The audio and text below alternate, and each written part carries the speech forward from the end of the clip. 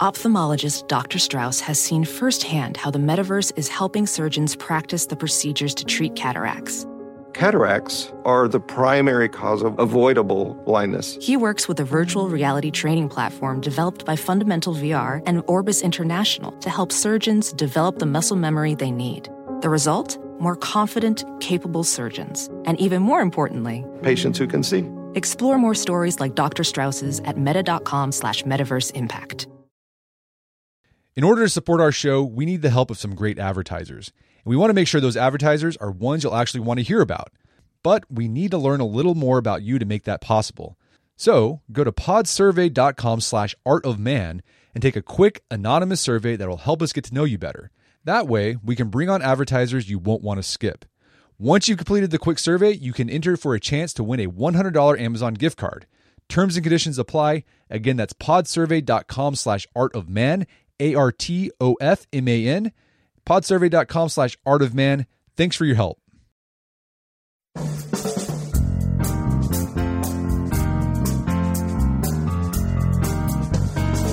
Brett McKay here, and welcome to another edition of the Art of Manliness podcast.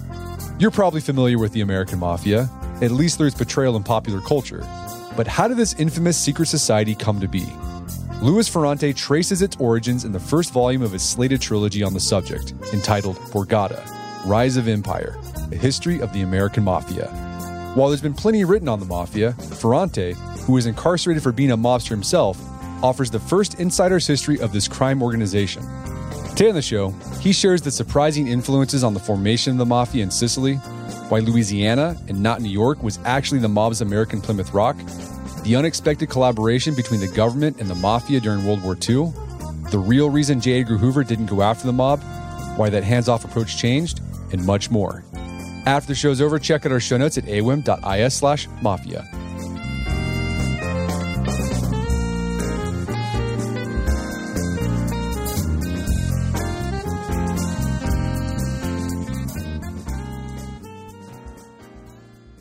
All right, Lou Ferrante, welcome back to the show.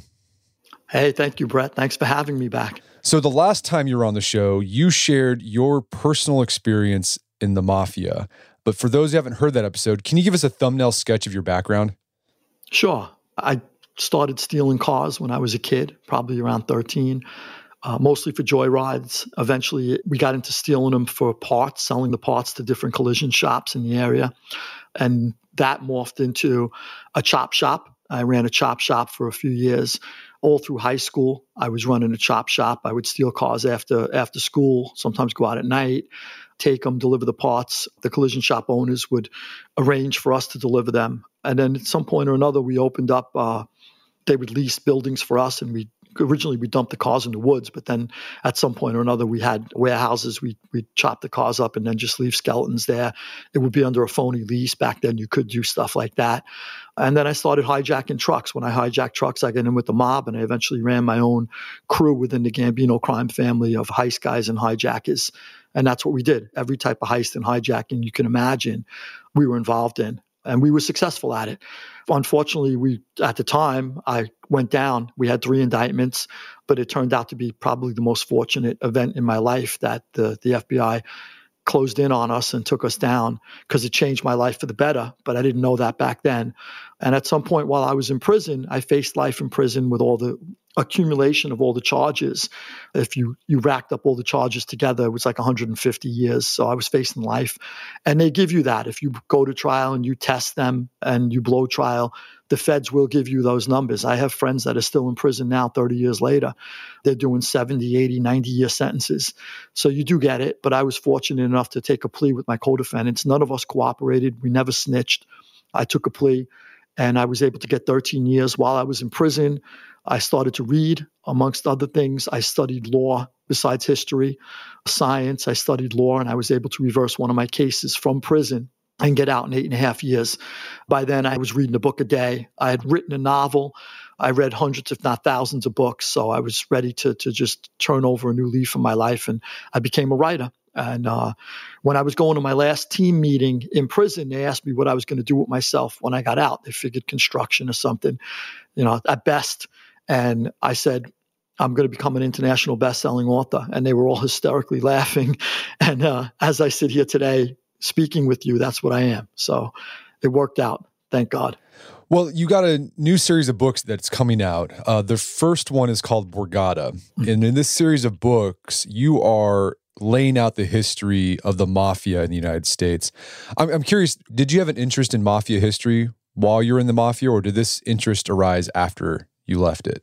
Yeah, much later. While you're involved in crime, you never think about those things. You go back as far as like there were beefs on the street, there were old timers that you talk to, so you get sort of like an oral history of your contemporary times. But as far as a deep history, I don't even think like someone like Al Capone or John Gotti had any sense of the history that they were involved in when they were living their lives. They were just thinking about how to get money, how to make money, how to go about their lives. They understood the life, quote unquote, the life. They understood it like nobody else did. And they were able to operate in that world like no one else could. But I don't think any of them had a grasp of the history, nor did I or anyone around me. Even when I was in prison, I didn't want to read books about the Mafia. I shied away from them. I was trying to educate myself. I thought that stuff like that got me in here. It wasn't something I wanted to fill my head with. But at some point or another, on this side, I was in Sicily and I met an older gentleman who was a book publisher, which I didn't know at first. And he wanted to publish something by me. And he recommended that I write a book about the history of the Mafia. And he didn't think that anyone else could do it like I could because I had lived it. Up until now, nobody has really tackled the subject other than scholars, people who were educated, people who never felt the cold steel of a handcuff, a stiletto, a gun, never shot a gun, never went to prison, never sat in a clink facing life, never understood what it was not to eat if you didn't steal, and how that evolves into becoming a mobster as an everyday life when your entire life is a crime in progress. So I felt like I could bring things to the table, and I hope that I have. Yeah, one thing you point out at the beginning of the book, there's a lot of history books about the Mafia in the United States. But the problem with history books about the Mafia is that they're typically based on police records, newspaper records. And as you point out, and we'll talk about this, the Mafia is a secret society. And so there's some stuff, unless you have that experience from the inside, you're not going to know about. And I think that's one thing you try to do. You try to use your own experience to add some context to the written record that we do have. Yeah, that's right. When I was in prison, I said I'd never read Mafia books while I was away, but a lot of people around me did. And you would hear a lot of not true, bullshit, give me a break, who wrote this crap. You'd hear all those people that were reading these books screaming out all the time because they knew instinctively, intuitively, when they came across something that was not true. It could not have been true, but the writer doesn't know. The writer, as I said, is usually some college-educated guy or woman, and they haven't really lived the experiences. So when you live it, you know. And I had that intuitive sort of take on things when I started reading and plotting through the history from the beginning of the Mafia until present times. And a bell would go off in my head if I knew it wasn't true, if I knew it could have never happened. And that's a big part of this trilogy. I'm able to debunk a lot of the myths that have been repeated throughout decades. Usually it's somebody says something the first time, and then the next author will use that first author as a source, and then the third author will use the first two as sources. And the myth continues to just get repeated. So I was able to go back to the original story, where it came from, why it may have come about, and why it couldn't have been true. And I love this book because it was really interesting because as we'll see here, I hope people see it by the end of this conversation, the mob in America, it's entwined with American history. We'll see the mob influencing, immigration. We'll see the mob influencing the Great Depression. We'll see the mob influence in World War II. So not only do you learn about the history of the mob, you learn about the history of the United States in the process, but you begin your history of the American Mafia in Sicily. And one argument you make is that Sicily's millennia-long history as a hub for foreign invaders and conquerors laid the groundwork for the culture of the mob. How so? With all the conquerors that came throughout history in and out of Sicily, the Spanish, the Arabs, the Normans, the Greeks, the Romans before them, etc., the French, there was always this sense of let's leave the Sicilian people alone. It was weak central governments that really, really allowed the mafia later on to thrive. But this just family structure, this family unit to thrive. The local leader was the all-powerful person. We don't want central governments telling us what to do. And each government, because their desire for taking over Sicily was it was called the Roman Republic's granary. They wanted the materials, the wheat, all the different things that they could get out of Sicily, the fruit, the mining, the sulfur. So each time the conqueror took over Sicily, they just wanted to rape it, and they left the people to themselves. And because they left the people to themselves, and there was always a weak central government, the people had to govern themselves. And they said, well, the hell with all these governments. We'll just rely on ourselves and our family unit. And that's where I feel the foundation of the mafia was laid in Sicily. And you also talk about, I didn't know this about Sicily, but there's a heavy Arab and Spanish influence on the island.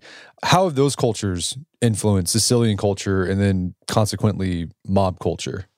Yeah. So the Arabs and the Spanish I would say that they were probably two of the best rulers that Sicily had, because they had an almost completely hands-off approach for most of their time there. They left the people to themselves. So if you want a conqueror, if you're going to have to get stuck with a conqueror, you want one that leaves you alone. And for the most part, the Arabs and the Spanish did do that.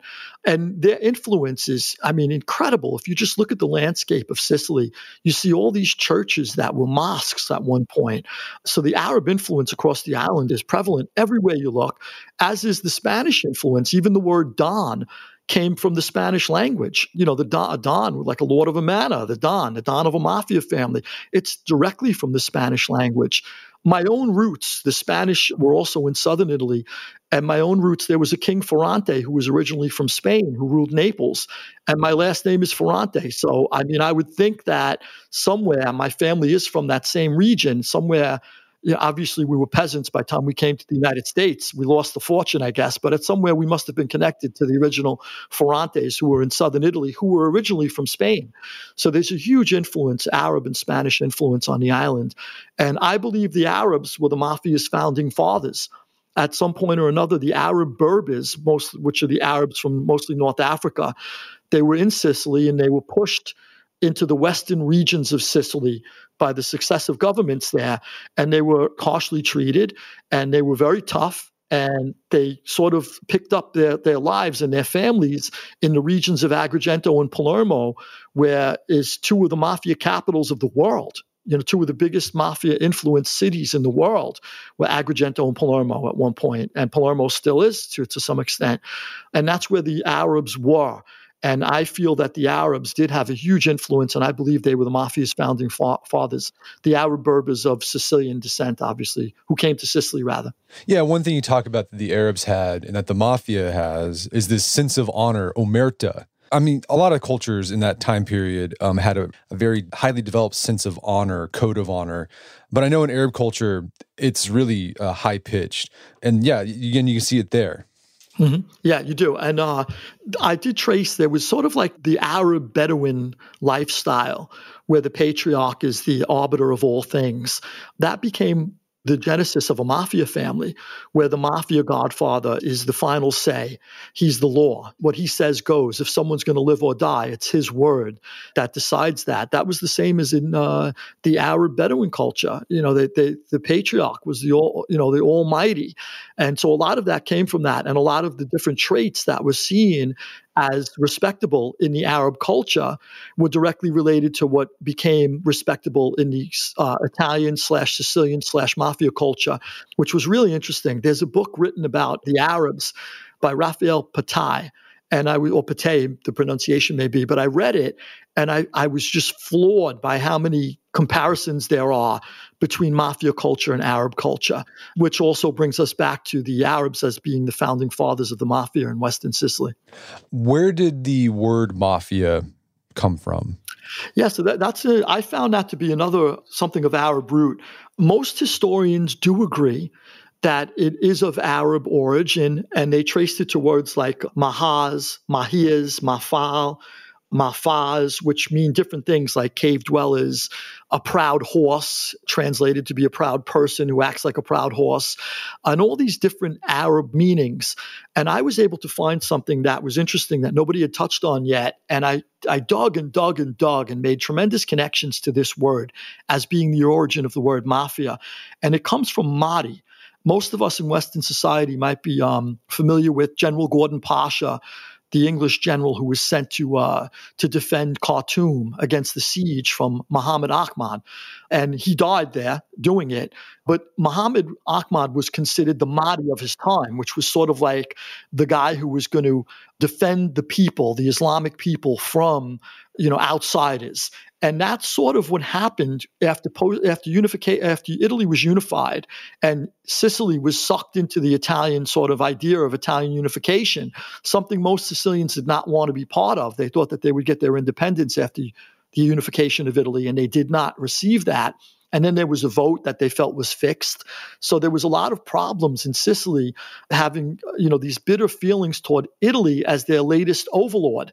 And at this point or another, that's when all of these Arabs, this Arab section of Western Sicily start to become upstarts.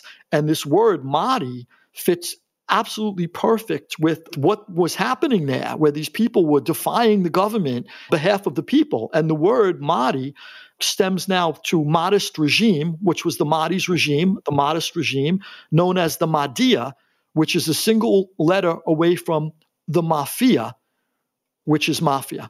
So I think that was the etymological root of the word. I leave it to future historians to debate, but that was my best shot at where the word mafia came from.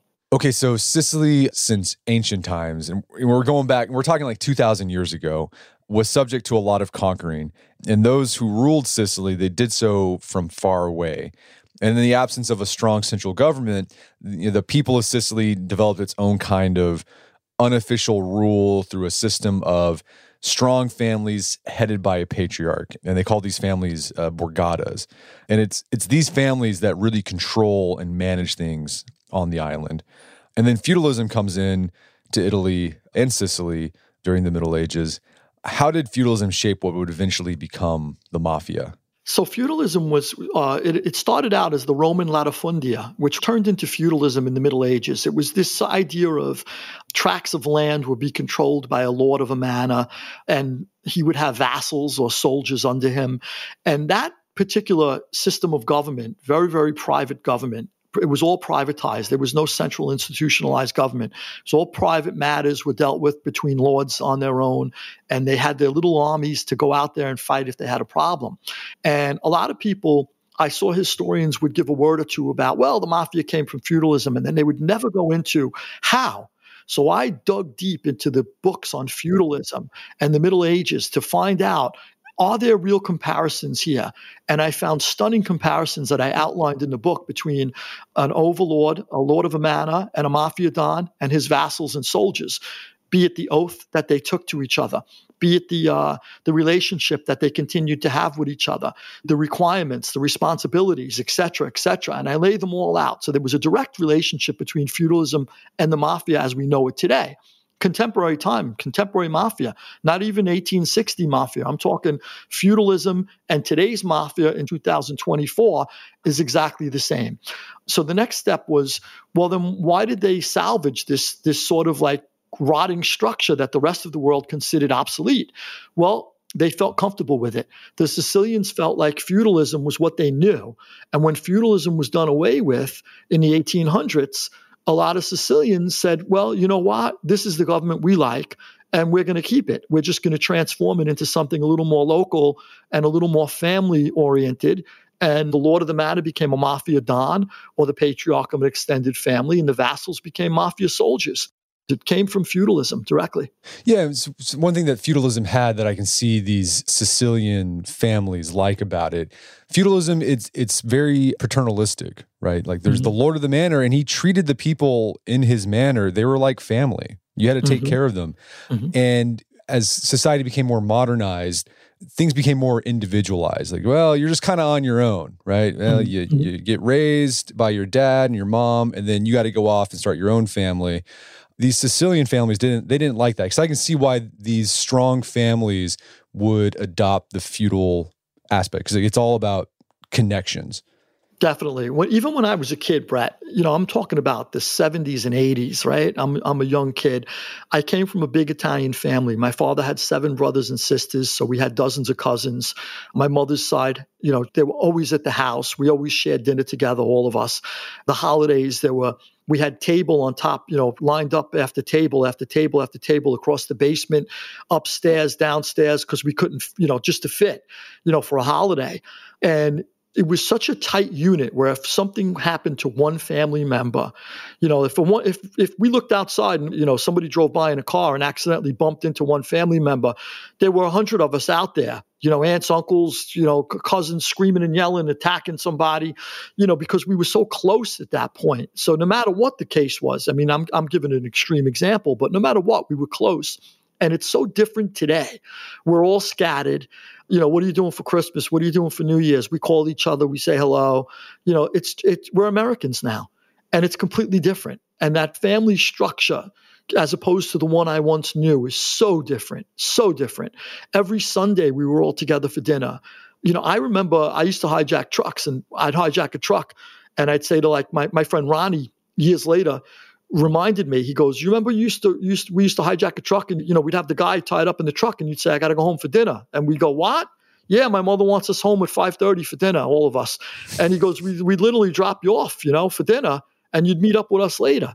So, I mean, that's how I was raised. So, to think that family could play such a part where I'm leaving a hijacked truck to go home for dinner because my mother wants us home for dinner, I mean, that says it all. And now I think, most kids, my niece and nephews just miss dinner. They don't even call. If the seats are, empty, you figure they got involved in something else. They didn't come home. So things are different. Okay, so the mafia, these strong families started imitating feudalism, the setup, the arrangement of it. And, the Don, he was in charge of everything. He mediated disputes within the family. He mediated disputes with other Dons. And I think that's something people don't understand. The mafia, it's a government outside of state government. I think that's the big takeaway there. So you have this setup, and then in the 19th century, you see the rise of male-only secret societies. We're talking like Freemasonry, the Odd Fellows, and that started to influence the mafia. What was the influence there? Yeah, that's really interesting. So feudalism dies, and then there's the rise of these secret societies. And this is at the same time, the Sicilians are going through this really, really catastrophic change on the island because there's the unification of Italy, and people are fighting for that. The Italians wanted to free themselves from the Austrians controlled a lot of the north of Italy, and the French controlled a lot of the south. And the secret societies across Europe they're targeting the ancient regimes. They want to overthrow them. So whether it be they were targeting the old Ottomans or the old Habsburgs or the old, whatever ancient regimes were across Europe, they were being targeted by these new secret societies that had all kinds of codes, this sense of honor, this sense of duty. They treated each other in a certain way. They had secret handshakes. They had secret oaths they took in secret places. And they had capos. They even had capo di tutti capo. They had a big boss of all of them. And then they had a capo regime, capos who were in charge of regimes of 10 or 100 people. This structure that the secret societies of Europe had, the mafia almost to the T adopted a lot of those things. And it's incredible. And when you read Giuseppe Mazzini is considered today as one of the founding fathers of Italy. He's sort of like the George Washington of Italy. And he goes through an oath he took when he joined the secret society of Young Italy. And that oath I put juxtaposed with Joe Valachi's oath, an informant in the 1960s in the American Mafia, and it's identical. The oath that Joe Valachi said he took and that mobsters take today, but I had that one in writing so I could show the reader, this is the exact oath that Joe Valachi dictated in front of Congress, and here's the exact oath that Mazzini took when he joined the Secret Society of Young Italy, and with the exception of a few words, they're identical. And then you take, again, the capo regimes. the structure of the, a lot of people thought that came from Roman times. The mafia copied it from Roman times. But maybe I think the secret societies of Europe copied it from Roman times, and the mafia had it readily on hand when they needed it and copied it from the secret societies of Europe, which was so successful in overthrowing the old regimes. We're going to take a quick break for a word from our sponsors. Wedding season is coming up, and if you are preparing for the big day, I know wedding planning can be really intimidating, but finding the perfect suit shouldn't be. Indochino makes it easy to get a fully customizable suit right from your home. Don't just wear any suit on your big day, wear a custom made-to-measure suit. Suits start at just $499, which is about the same price you'd pay for an off-the-rack suit at a department store, and they've also got custom made-to-measure shirts starting at just $89. So I've talked about my Indochino suit on the podcast before. They've been a long-time podcast sponsor. It's navy blue. The measuring process was super easy. They got these video guides you follow. You'll need another set of hands to help you out with that. But the really fun part is customizing it. Got to customize how I wanted the lapels on the jacket, the pockets, the lining. I went no pleats on the pants on this suit. A lot of fun. And then in a few weeks, you have a made-to-measure custom suit sent directly to your door. When planning your wedding, get a suit as unique as you with Indochino. Go to Indochino.com and use code manliness to get 10% off any purchase of $399 or more. That's INDOCHINO.com, promo code manliness. All right, if you have a family, then you need to get term life insurance to protect them. It's one of the smartest financial decisions you can make, and the start of the new year is the perfect time to get it done so you can focus on whatever else the year has in store for you. Fabric by Gerber Life was designed by parents for parents to help you get a high-quality, surprisingly affordable term life insurance policy in less than 10 minutes. Fabric has flexible policies that fit your family and your budget, with quality policies like $1 million in coverage for less than $1 a day. There's no risk to apply. They have a 30-day money-back guarantee, and you can cancel at any time. I remember when I was a new dad, I had a lot of thoughts going through my head. One of them was, how can I take care of my family when I'm gone if something happens to me? Well, so one of the first things I did, I got term life insurance, one of the best decisions I made. Join the thousands of parents who trust Fabric to protect their family. Apply today in just minutes at meetfabric.com/manliness. That's meetfabric.com/manliness. MEET fabric.com/manliness. Policies issued by Western Southern Life Assurance Company, not available in certain states. Prices subject to underwriting and health questions. Daylight saving time is starting up again. The goal of this is to give us more daylight from March through November. By setting our clocks forward, it may feel like there are more hours in the day, but if you're hiring, it doesn't necessarily help you find qualified candidates for your roles any sooner. There is only one way to do that: ZipRecruiter. And right now you can try it for free at ZipRecruiter.com/manliness. ZipRecruiter works around the clock to help you find qualified candidates. Once you post your job on ZipRecruiter, they send it to 100 plus job sites so you can reach more of the right people. ZipRecruiter's smart technology also quickly scans thousands of resumes to identify people whose skills and experience match your job. Spring forward with a new hiring partner, ZipRecruiter, and find top talent sooner. See why 4 out of 5 employers who post a job on ZipRecruiter get a quality candidate within the first day. Just go to this exclusive web address to try ZipRecruiter for free. ZipRecruiter.com/manliness. Once again, that's ZipRecruiter.com/manliness. ZipRecruiter, the smartest way to hire. Picture that thing you've always wanted to learn. All right, you got that in your head? Now picture learning it from the person who's literally the best at it in the world. That's what you get with Masterclass. This year, learn from the best to become your best with Masterclass. Masterclass offers over 180 world-class instructors, and many of these instructors are former AOM podcast guests. You can learn negotiation from Chris Voss, leadership skills from Jocko Willink, how to master your habits with James Clear. Plus, every new membership comes with a 30-day money-back guarantee, so there's no risk. So recently I went through the masterclass on negotiation with Chris Voss. A lot of useful information in there. Talked about the value of knowing in negotiation, how to use your body language and speech patterns to get your best out of a negotiation. Very well done. I really enjoyed it and got a lot out of it. Right now, listeners of our podcast can get an additional 15% off an annual membership at masterclass.com/AOM. Get 15% off right now at masterclass.com/AOM. Masterclass.com/AOM. Check out the masterclass on negotiation with Chris Voss. And now back to the show. Okay, so by the 19th century, you have what we now call the mafia. Basically, you had these local strongmen who were patriarchs of large families that began to emerge and assume the roles once reserved for feudal barons, and they started replicating the feudal structure in their organization. So they had private armies. They engaged in their own type of taxation. It was basically extortion. They did other illicit activities to make money. And then these feudal-like families, they took inspiration from 19th century secret societies, and they had oaths and secret handshakes and the like. And then these mafia families, they were causing the Italian government problems in the middle of the 19th century. They were killing each other, kidnapping people for ransom, engaging in gambling and prostitution and the like. And then you had some of the Italian mafia, they started immigrating to the United States. And so then you take the story in your book over to the U.S., and I think when most people think about the mob in the United States, they typically think of New York and New Jersey. But you start off the history of the Sicilian mafia in America in New Orleans. And I didn't see that coming. So why start things off there?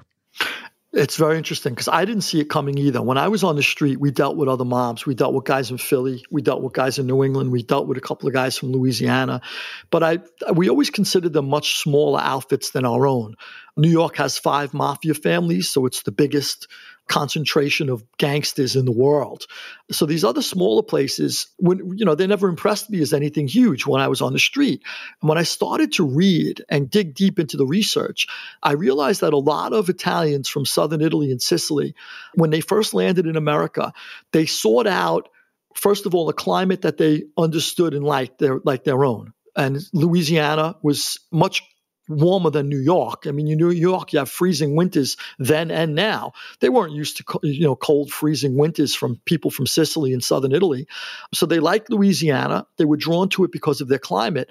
And the other thing was, after the abolition of slavery, when slave labor was abolished, the United States was a growing nation, agrarian and industrial, and they needed people to take over those jobs. So the Italians in many ways picked up a lot of the work that the African Americans were freed from, but they were paid very, very low wages. But they were happy to find work, even if it was for a low income. And anywhere they could find work, they went throughout the South. And Louisiana became the hub of this really large working industry of Sicilians. And that's where the mafia also planted themselves. The mafia almost always traveled with Italian immigrants. So if Italian immigrants poured into, let's say, Louisiana, the mafia came with them because they felt like, if we organize the workforce here and we control, let's say, the vegetable market, a lot of citrus and vegetables came through Louisiana and spread out across the United States. If we control this entry point, we could have tremendous power, and they did. So the mafia always ended up where the immigrants went. And that's why a lot of Italian immigrants ended up in New York and New Jersey, and that's why the mafia was strong there as well. But the climate was the biggest magnet in the very beginning, and the idea of having work. There was a lot of work in the South when they lost the African Americans as slaves, and they needed to hire people who were willing to do dirty work for them down there on a lot of those estates, and they did, and they hired Sicilians and a lot of other Southern Italians. And so how did the mafia make money in New Orleans? What was the opportunity that they saw there? It's just they can get a corner on a particular trade or business. That's where they saw the money?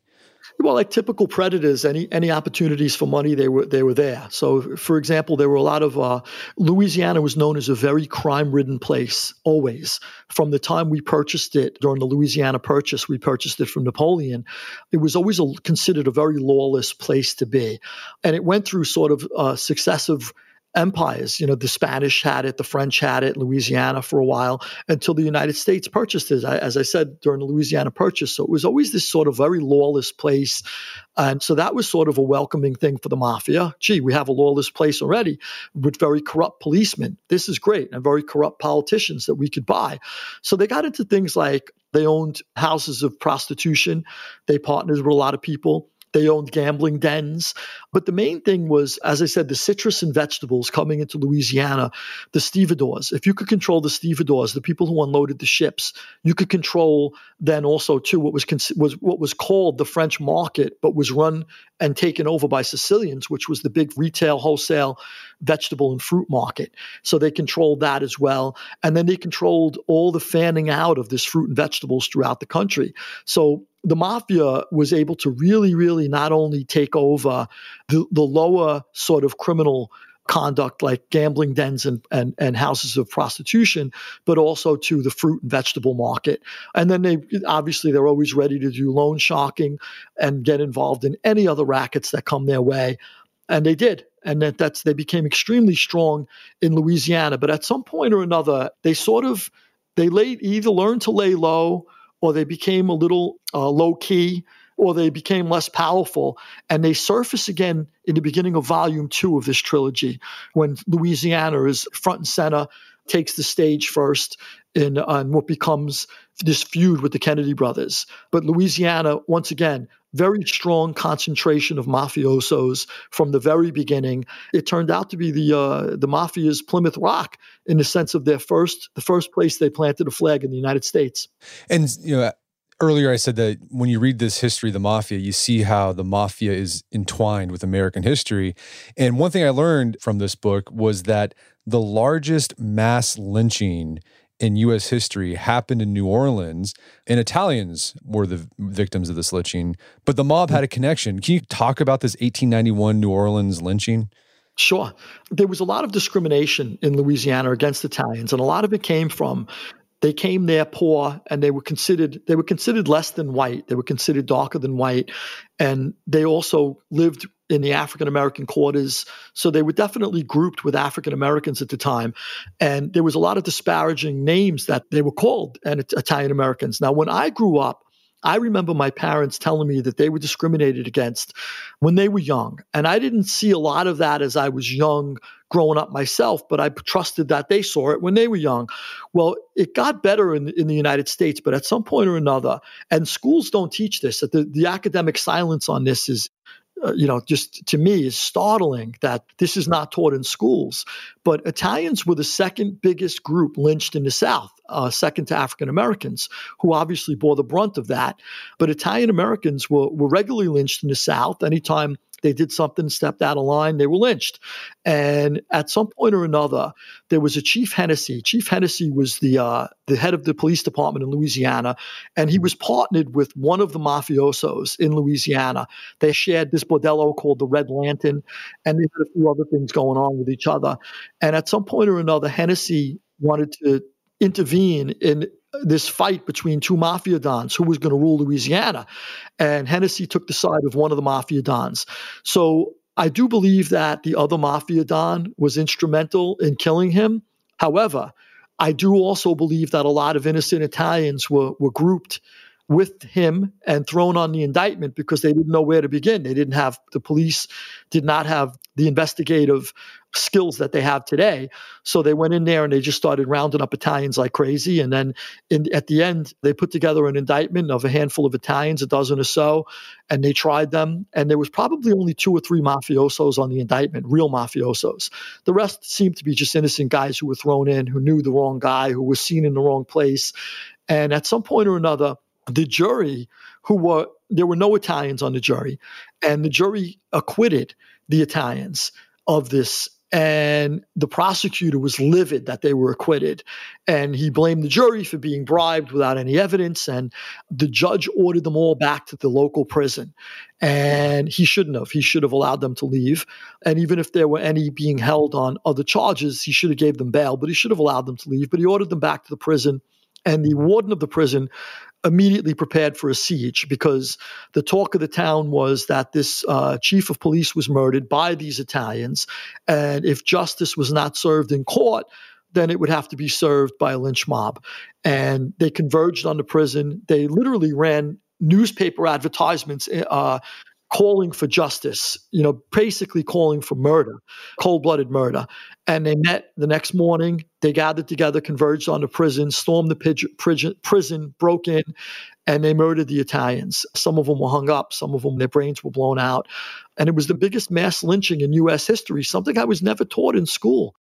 Yeah, 11 Italian Americans were killed, and there were 15,000 people involved in the mob that lynched them. So, I mean, this was a huge deal. And then the other thing you talk about in this history of the Mafia is the connection between Jewish gangsters and the Sicilian Mafia.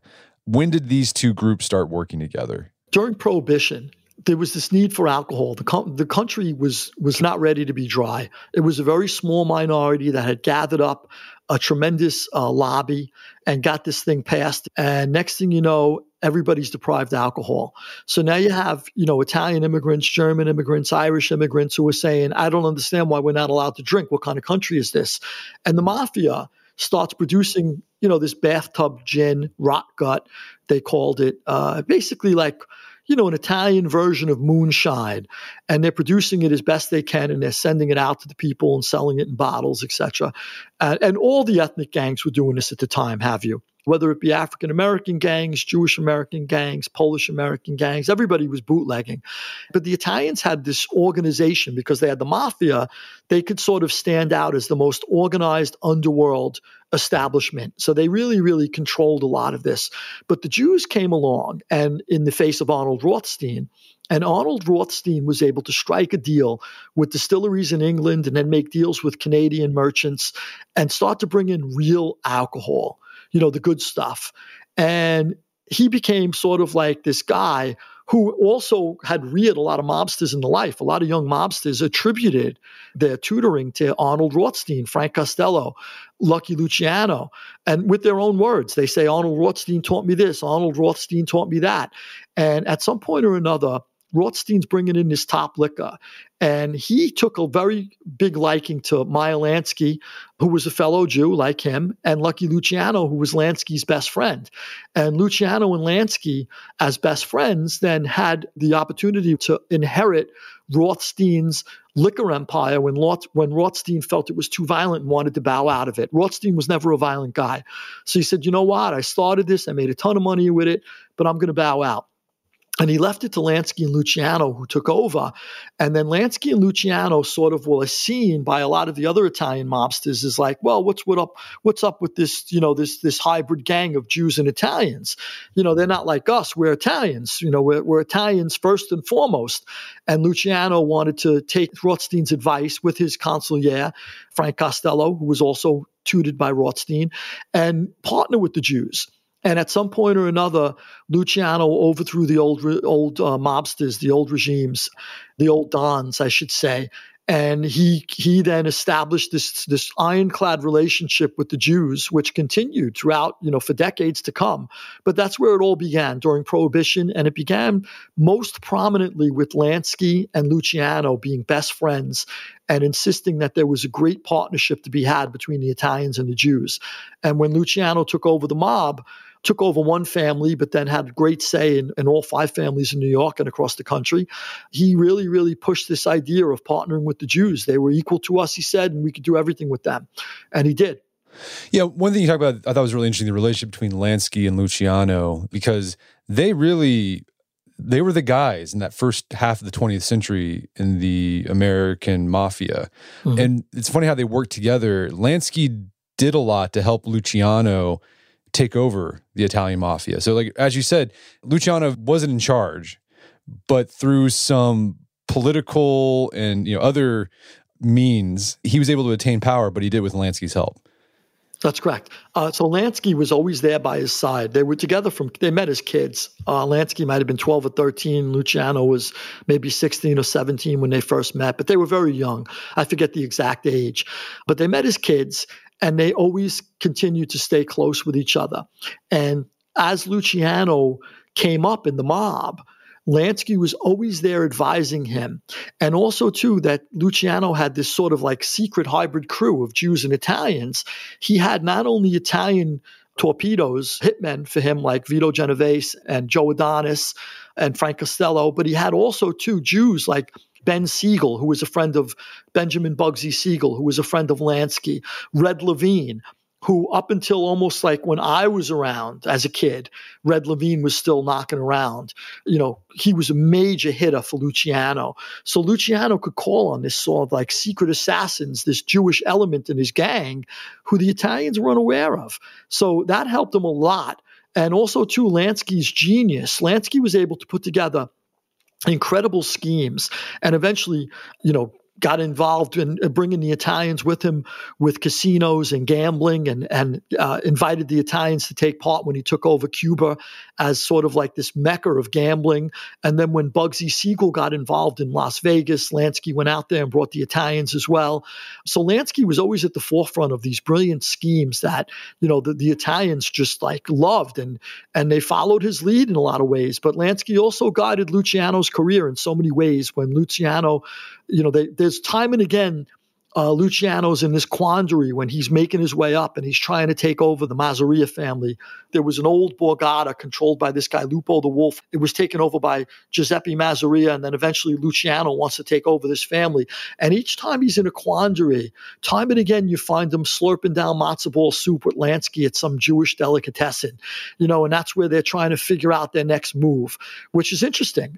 Even in my time, I had this really great heist crew, heists and hijackings. We had two Jews in my crew. They were two of the toughest guys in my crew.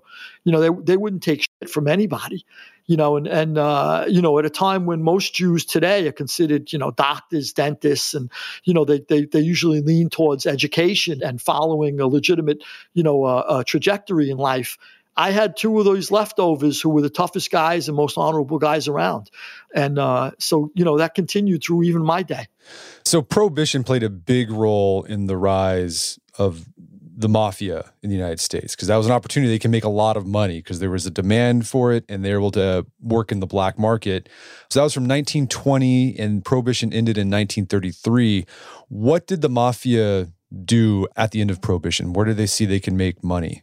They walked out of Prohibition with this great big windfall of cash that they made.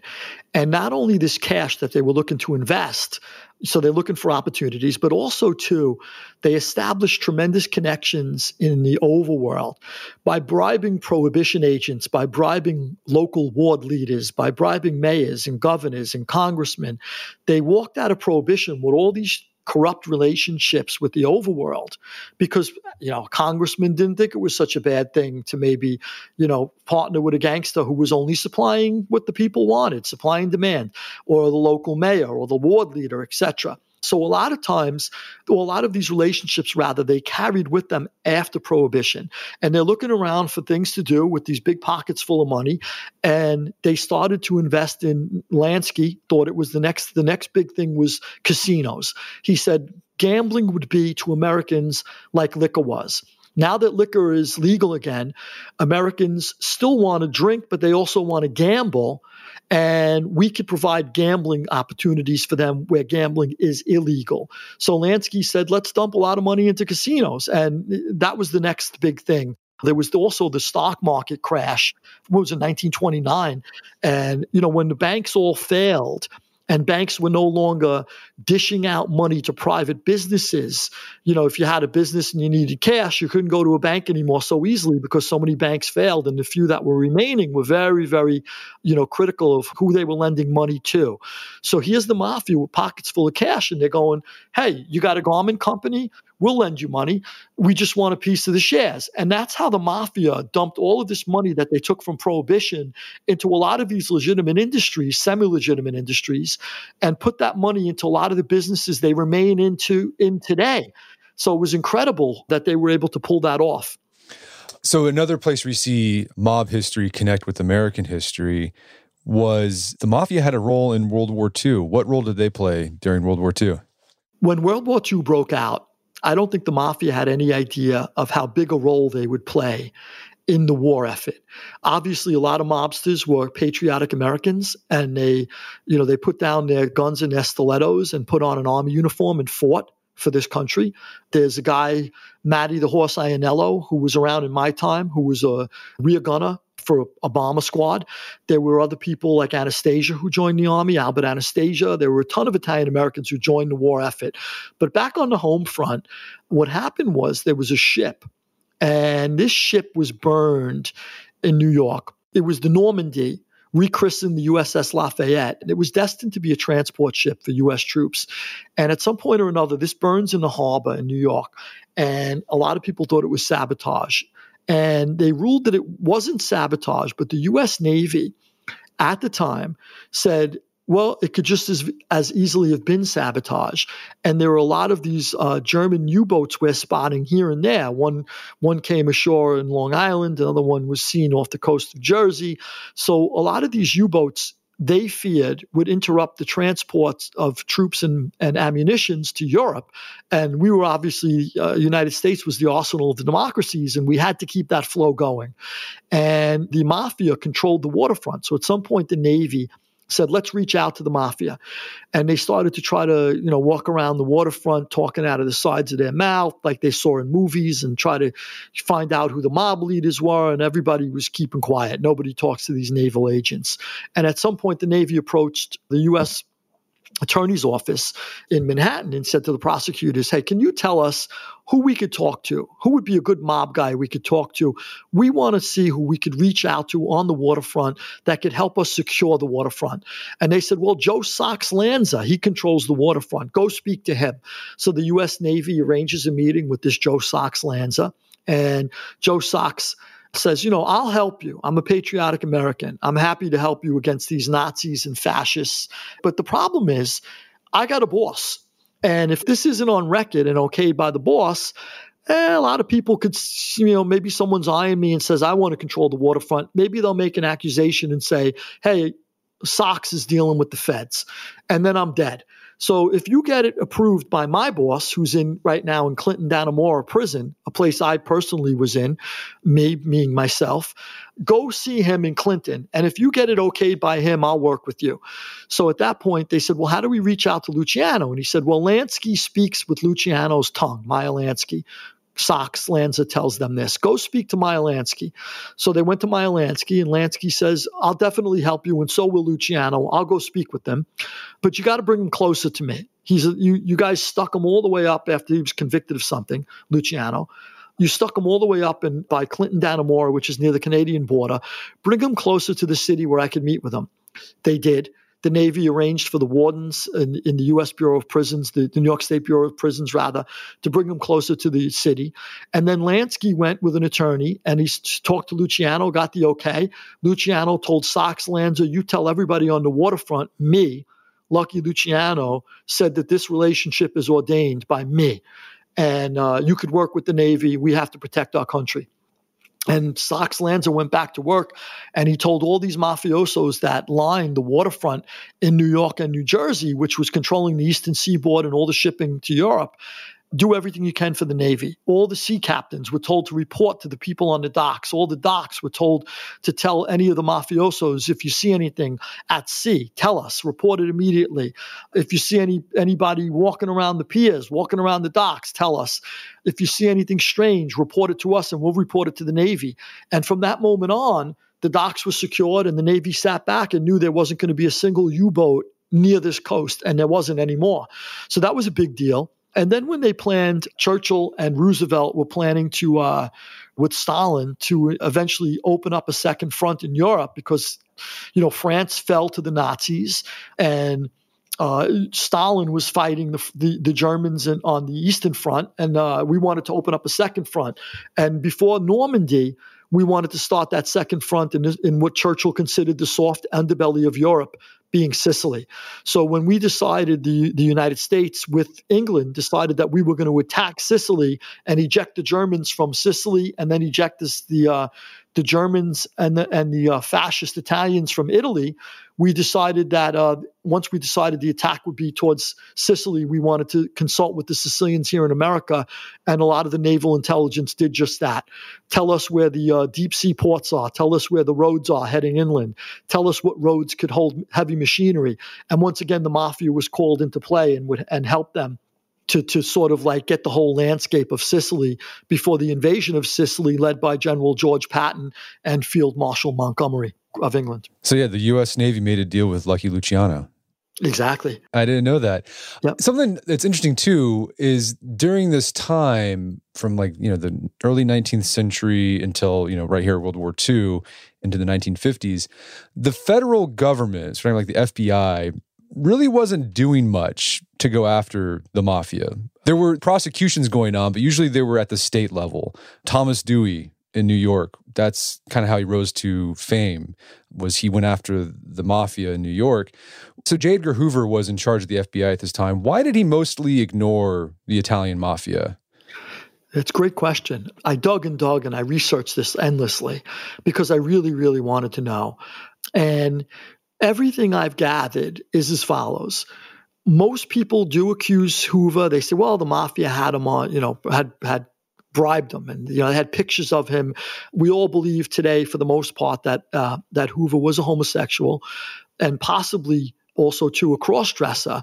And a lot of the allegations against Hoover was that the mob had compromising pictures of him, either in homosexual positions or in drag. And I could not find a stitch of evidence to support that, only allegations. But I was able to find evidence to say that Hoover was very, very sensitive as far as his FBI looking good. We all know that, by the way, but I found evidence that suggests that he felt prosecuting the mafia would make his FBI look bad, and this is how. Basically, if Hoover went after the mob, they've got great lawyers, they bribe judges, they bribe juries, and the FBI would lose a lot in court. So that's the first way the FBI would look bad. He doesn't want to lose Hoover. He wants to win. He wants a 100% conviction rate if he could get one. So that's the first part. The second part is he found out, Hoover did, that the mafia had deep tentacles into politics. And they almost swayed the 1932 presidential election. And they controlled Tammany Hall in New York, the political machine in New York, and controlled who would be mayor, who would be governor. So they had very, very, very deep control of politicians. And these same politicians, because the contacts went all the way up to Congress, these same politicians are the people that Congress is where Hoover goes to beg for money every year for the FBI. He has to go there and say, hey, look, I need a new budget. And he really didn't want to start going after mobsters when he felt that those relationships went all the way up to people in Washington, D.C., who he was friends with. So, there was a big part of it was that. So a lot of people later on in Hoover's FBI who were just as startled by his either naivety or his hands-off approach to the mafia that nobody could understand it. They, to the best of their knowledge, they said that it was this hands-off approach because he feared what he might uncover, and he feared this bad conviction rate. The mafia was maybe more powerful in America than even the FBI was at the time, and if he, showed up as second to the mafia, he was done. And he was very, very concerned with his image and the FBI's image at the time. So once again, I don't feel like it went back to any compromising photos. I feel those photos would have surfaced by now. And if they didn't, there would have been some form of evidence. There never was. But it looks like, and also the mob gave him horse racing tips. A lot of people said, well, the mob gave him horse racing tips and that's how they bribed him. I don't think Hoover was the type of guy to sell out his country for a $10 horse racing tip or even $100 or $1,000 horse racing tip. I do believe it was what I said. I believe that he felt his FBI would show up poorly, and a lot of people came forward from within his FBI later on and said that's exactly what it was. And these weren't friends of Hoover. These people hated Hoover when they came forward later on. So I felt, given their hatred of Hoover, as could be seen in their memoirs, I felt that they would immediately tell us if there was something deeper than at play here, and I couldn't find evidence of it. Okay, so we're up to about the 1950s now, and at this point, the mafia has got their eyes set on casinos as their next big play, and they get involved in the rise of Las Vegas. And you talk about how Bugsy Siegel goes out to Las Vegas, and he's the guy that got the Flamingo going, right? Yeah, that's correct. And again, there's also just, all the intrigue that's involved there. Siegel ruffled some feathers, and it was Luciano from Sicily. At this point, he's been exiled to Sicily, but he was still controlling things, and Siegel, he got whacked. Yeah. So, Siegel opens the door for a lot. I mean, there were hotels on the Strip already in Vegas when Siegel went out there and decided he wanted to build his own, but they weren't as mob infiltrated as Siegel's hotel, the Flamingo. Siegel desperately needed money. Siegel was a degenerate gambler, couldn't hold on to money for nothing. And he needed money from Lansky first, and through Lansky, once Lansky agreed to come in on it, then all the mob wanted in. Every Don across the country wanted in once Lansky approved it. So he gets all this investment money from mobsters, and he builds the Flamingo, and the Flamingo's doing phenomenal. And his partners, even the Chicago mob, dumped a lot of money into the Flamingo, and as well as the New York mob. So they were partnered with this, and Siegel was the front man. But at some point or another, Siegel was just like a problem. He could not run a casino hotel for the life of him. Time and again, he's doing something stupid. And he just wasn't the type. We all have different characters. I couldn't run a Fortune 500 company, but I could run a Mafia crew. I could run a heist crew. I did. And I was damn good at it. But if you put me in charge of Microsoft tomorrow, I would be as bad as Bill Gates would be running a heist crew. So, there are different people who have different talents. And Siegel was a great mob guy. Great mobster. He ran the transatlantic wire for the Los Angeles mob when he first went out to Los Angeles, which was his first stop when he left New York. And he did great at that, bringing new people on. The wire was a wire service that bookmakers needed for fast information about races and the track. So the wire was, the first thing before the internet and all this other stuff. It was the wire service. So Siegel ran the wire service, hooked up a lot of bookies with the wire service who would pay a monthly fee for it. He was making a ton of money with that, with the Los Angeles mob. Then he does the Flamingo, and he's just blowing everything at the Flamingo. He's making mistake after mistake. The place isn't making money. And a lot of people start accusing him of stealing the money, but I don't think that to be the case either. And you'll see why. I present a lot of evidence where he was just an F-up, but not a thief. He was loyal to the mob, just a real screw up. And at some point or another, he is taking what he's making with the wire and he's dumping it into the Flamingo. And he's squeezing the bookmakers with the wire. And he keeps squeezing these bookmakers for more and more money every month. And the bookmakers at some point, just launch a revolt, and they start complaining to the mob guys who control the wire, says Siegel's squeezing us again. So this, combined with his atrocious presentation at the Flamingo, finally tipped the scales for the Chicago mob to go to Frank Costello, who was acting boss for Luciano, who was in prison, and just ask Costello, look, we need to whack this guy. Costello and Luciano, Siegel belonged to their family. They had a claim on him. So the Chicago mob couldn't just whack him on their own. So they went to Costello and said, look, he's a problem. We got to get rid of him. And Costello put them off through the war the first time they came to him. But the second time they came to him and they called a beef, Costello was at that point a little vulnerable himself in New York. And he had no power to resist it at that time. And he gave them the okay. And they clipped Siegel. They blew his eye out in Los Angeles while he was visiting the mansion of his girlfriend, Virginia Hill. And that was it. And then, minutes after Siegel was clipped, he's laying dead on the couch in a pool of blood, his eyes splattered against the wall. And literally minutes later, before any news of his death even leaks out to any press or anybody, these guys march into the Flamingo and say, we're taking over here. And that was obviously pre-planned, by the mob. So you end this part of the history right before the election of John F. Kennedy and the appointment of Robert F. Kennedy as Attorney General. Why end the first part of your mob history here? It's a major pivotal moment and event for the mob. And the reason being is, as we had spoken about, there was a massive hands-off approach to the mob, specifically by the FBI, throughout the whole first volume. Hoover didn't want anything to do with them. And there was never any real major massive indictments against the mob.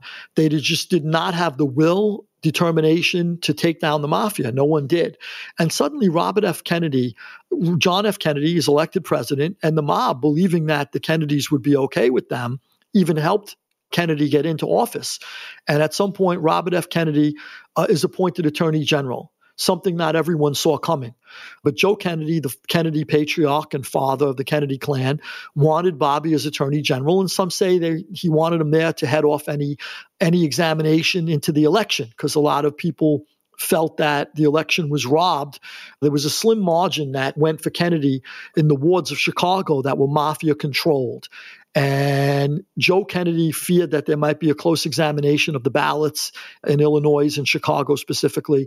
And he didn't want that to happen. So he puts Bobby Kennedy in, John Kennedy does. And Bobby Kennedy immediately goes after the mob. And he already had a grudge with them from different congressional hearings where they defied him and got away with it. And now he's Attorney General with the complete power, all the resources of the United States legal system behind him. He's the big head honcho, and he's going to take on the mob for the first time ever in the mafia's history. Bobby Kennedy is going to take them down, and he swears he's going to eradicate them and destroy the mob in the United States, and he thinks that they're the biggest evil in the country, and he goes after them with every resource he could muster. And he marshals the resources of the Treasury Department, the INS, Immigration Naturalization Services, to deport any mobsters who aren't here legally, the IRS, the Internal Revenue Service, any mobsters. He wants all of their tax returns looked at, and he goes after them with everything, full force of the Justice Department. And he drags Hoover into the fray, dash, kicking and screaming, dash, but nonetheless into the fray. And Hoover begrudgingly starts to go after the mob for the first time too, because he's got Bobby, screaming down his neck about, they need to take down the mafia. So it's a perfect place to start the second volume, which is the first time the mafia is ever on the run in U.S. history. Well, Lou, this has been a great conversation. There's so much more that people can learn in this book. So where can they go to learn more about it? I urge people, probably the best place is Amazon. I urge them to go to Amazon.com. You could find the book. The U.S. edition is a red cover. It's called Borgata, Rise of Empire, A History of the American Mafia. The UK edition, United Kingdom, is a blue cover with the same title. So I urge you to go to Amazon. You could always check in also at my website, louisferrante.com, LOUISFERRANTE.com, louisferrante.com. And there are links there where you could buy the book as well. Fantastic. Well, Lou Ferrante, thanks for your time. It's been a pleasure. Thank you so much, Brett. Absolute pleasure to be with you a second time. Thank you. My guest today was Louis Ferrante. He's the author of the book Borgata, Rise of Empire, A History of the American Mafia. It's available on Amazon.com and bookstores everywhere. You can find more information about his work at his website, louisferrante.com. Also, check out our show notes at aom.is/mafia, where you can find links to resources. We can delve deeper into this topic.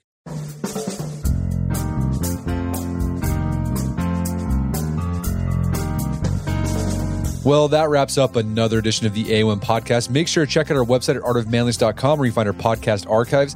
And while you're there, make sure to sign up for our newsletter. We have a daily option or weekly digest. They're both free. It's the best way to keep on top of what's going on at Art of Manliness.